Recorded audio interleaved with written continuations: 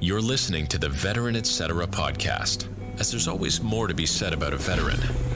Join your host, Mike Kim, a veteran, ex-monk, seasoned war trauma therapist, and writer, as he shares his years of research in veteran readjustment culture and the meaning of warrior life. Now, here's your host, Mike Kim.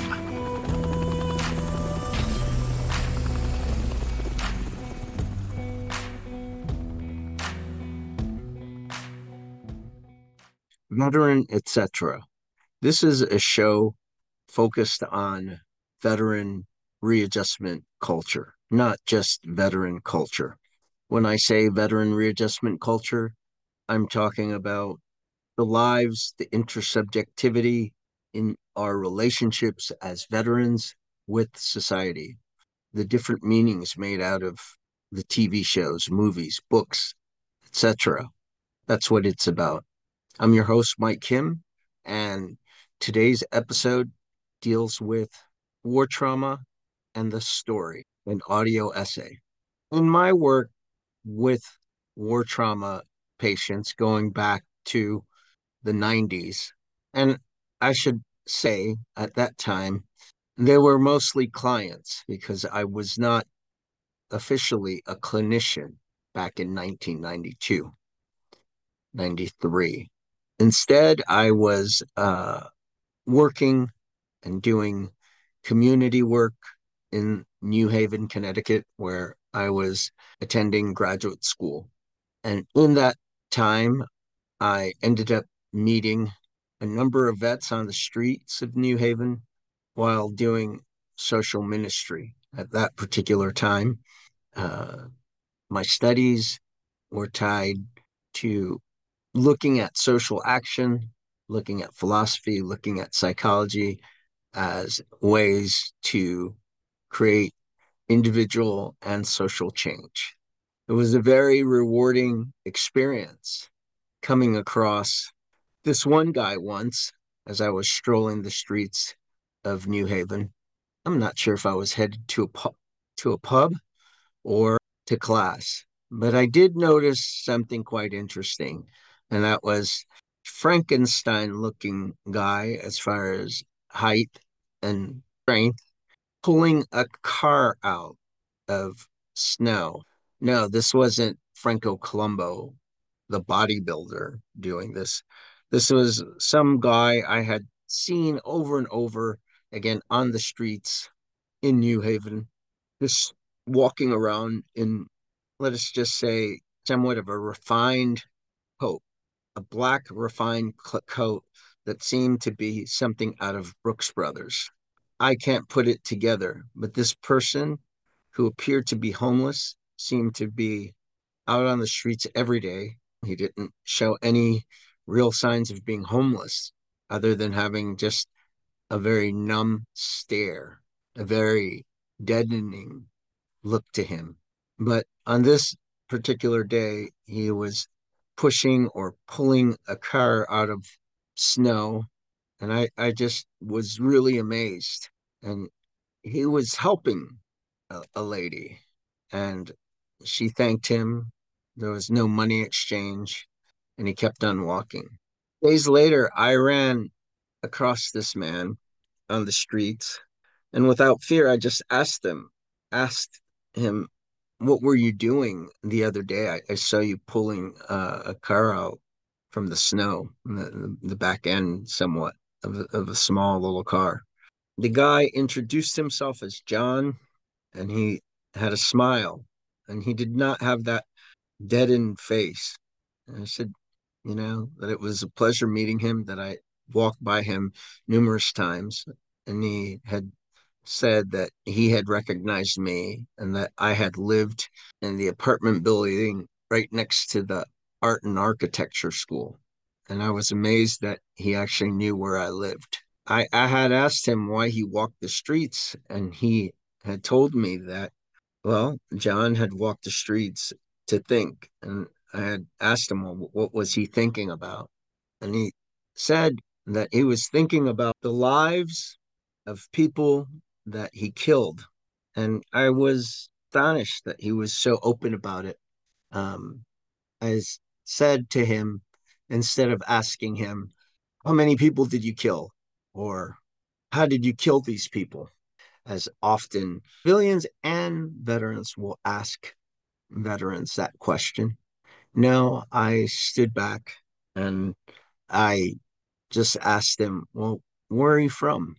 And he said, I'm from Connecticut, but I was a banker in New York City. I thought that's where the jacket, or I should say the coat, that wool cashmere coat that I saw this man wear walk the streets of New Haven. When New Haven was quite the violent place.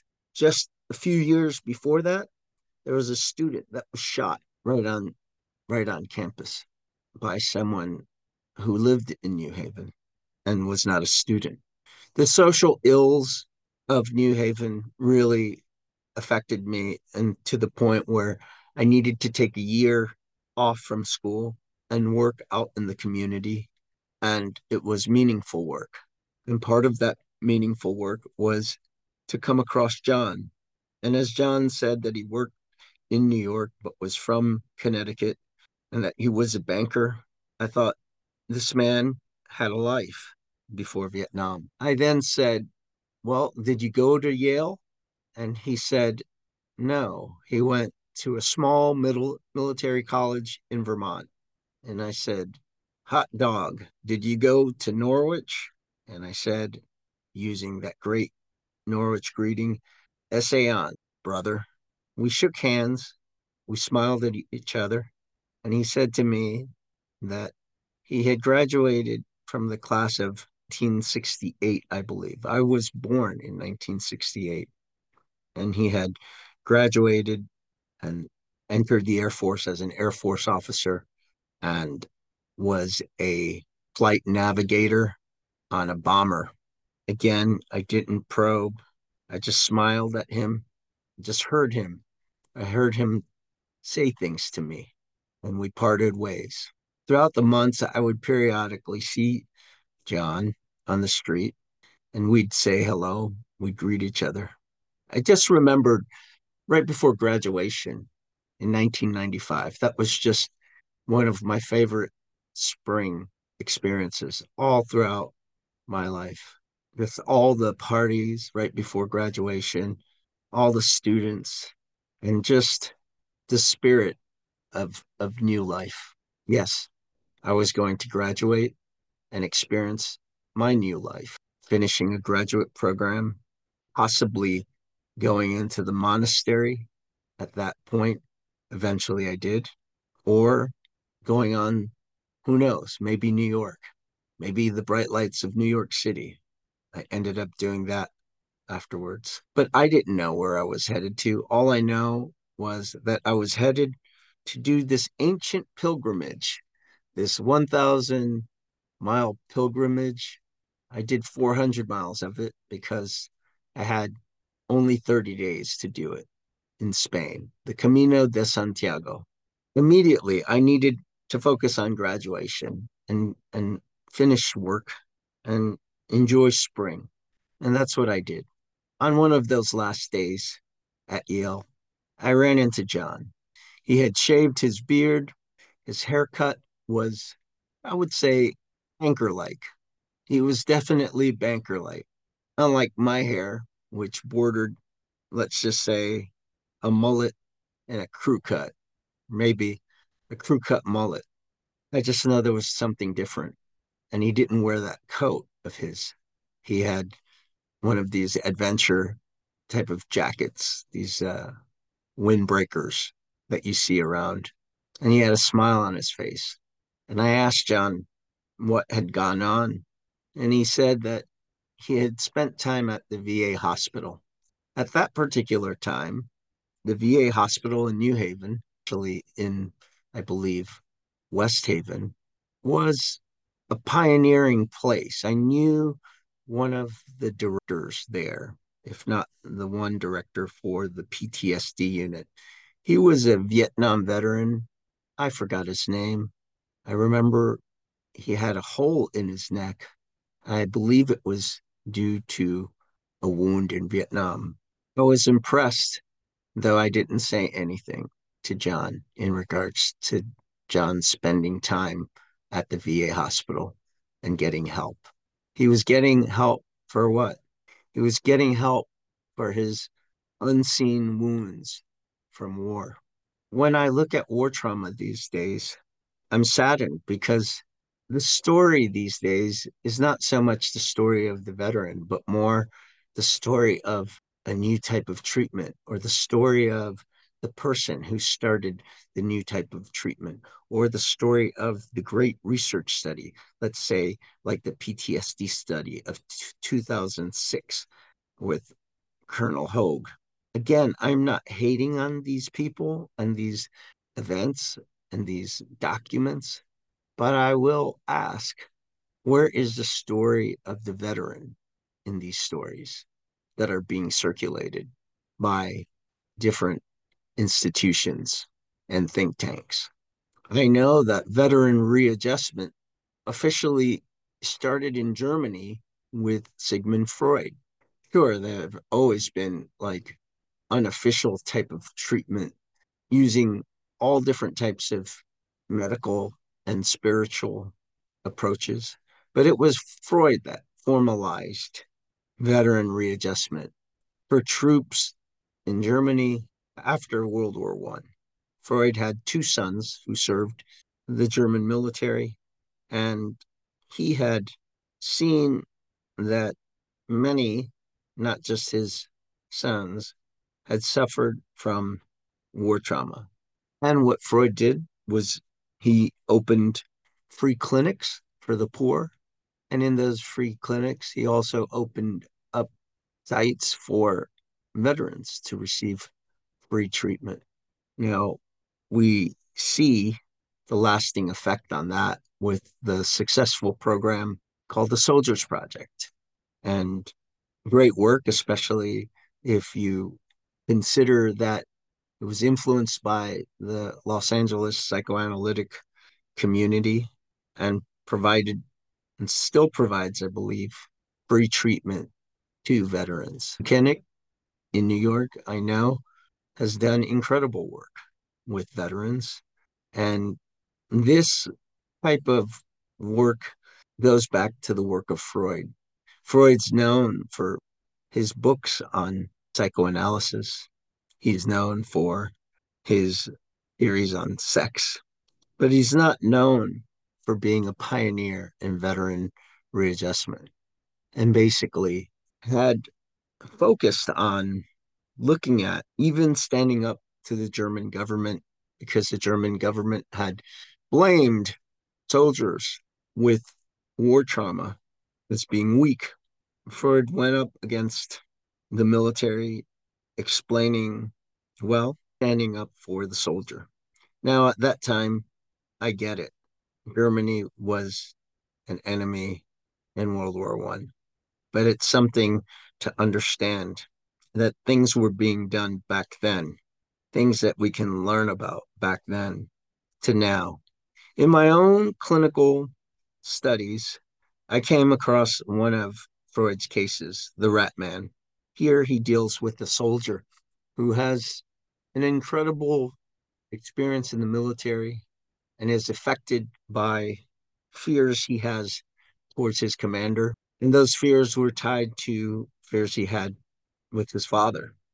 One needs to make a distinction between what happened before the military, during the military, and after the military. I think when it comes to stories, it's important. And Freud was able to capture that in his famous case involving the Rat Man. When we look at story, we've got to see that military readjustment, veteran readjustment, it's not just about a diagnosis, PTSD. It's the story of readjustment. In 1979, around that time, the diagnosis of PTSD was established. And it was established by a bunch of clinicians at the VA hospital in New York, in Manhattan, folks like Jack Smith, Robert J. Lifton, and others. Now, I may not agree with some of the practices that were used. Let's just say uh, the story to a certain extent doesn't need to be unbridled. But while it doesn't need to be unleashed, I mean, unleashed to a point where we're hero worshiping, the story needs to be let out in some kind of way. And I think what was pioneering in this type of clinical work was that sharing of stories led to a community of Vietnam veterans who ended up advocating for themselves politically, culturally, and socially. Because as we saw a few years later, the rise of the Vietnam vet truly coming out and facing society. Whereas at one time, that veteran was hidden from society. And so we recognize the power of story. It wasn't a certain type of treatment, it wasn't a certain type of clinician, but it was the veteran's story. And I'm not just talking about war, I'm talking about service. I'm talking about the service when veterans have an oath and they serve their country, their story needs to have room to be heard, not the story mediated by the publishing house or by the glitterati of the writing community in America. The stories of veterans need to have room, more room than the adventures of being on ayahuasca as far as getting healed from war trauma in the jungles of Peru, or the stories of having the latest treatment in regards to EMDR. Again, these things are not bad. I would just say, what are the stories behind the therapy? What are the stories tied to those veterans? At one point, a fellow clinician of mine had said, talking doesn't work. And I said to this clinician, it might not work, but it does empower. And so what I meant by that was you may be looking for symptoms management or some check off on your list for your research study, but I'm looking at other things. I'm looking at the wellness of that veteran and how that veteran comes out of the clinic, comes out of the center, and is relating to his or her wife, husband, child, workplace. You see, these settings, all sorts of meanings. These meanings are the meanings that transcend simple check marks on a data sheet tied to symptoms and a diagnosis.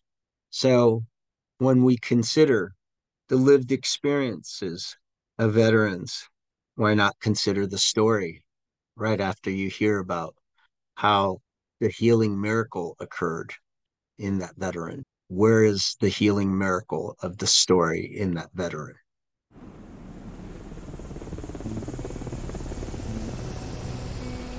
Veteran Etc. invites you to join us again with your host, Mike Kim, every Sunday.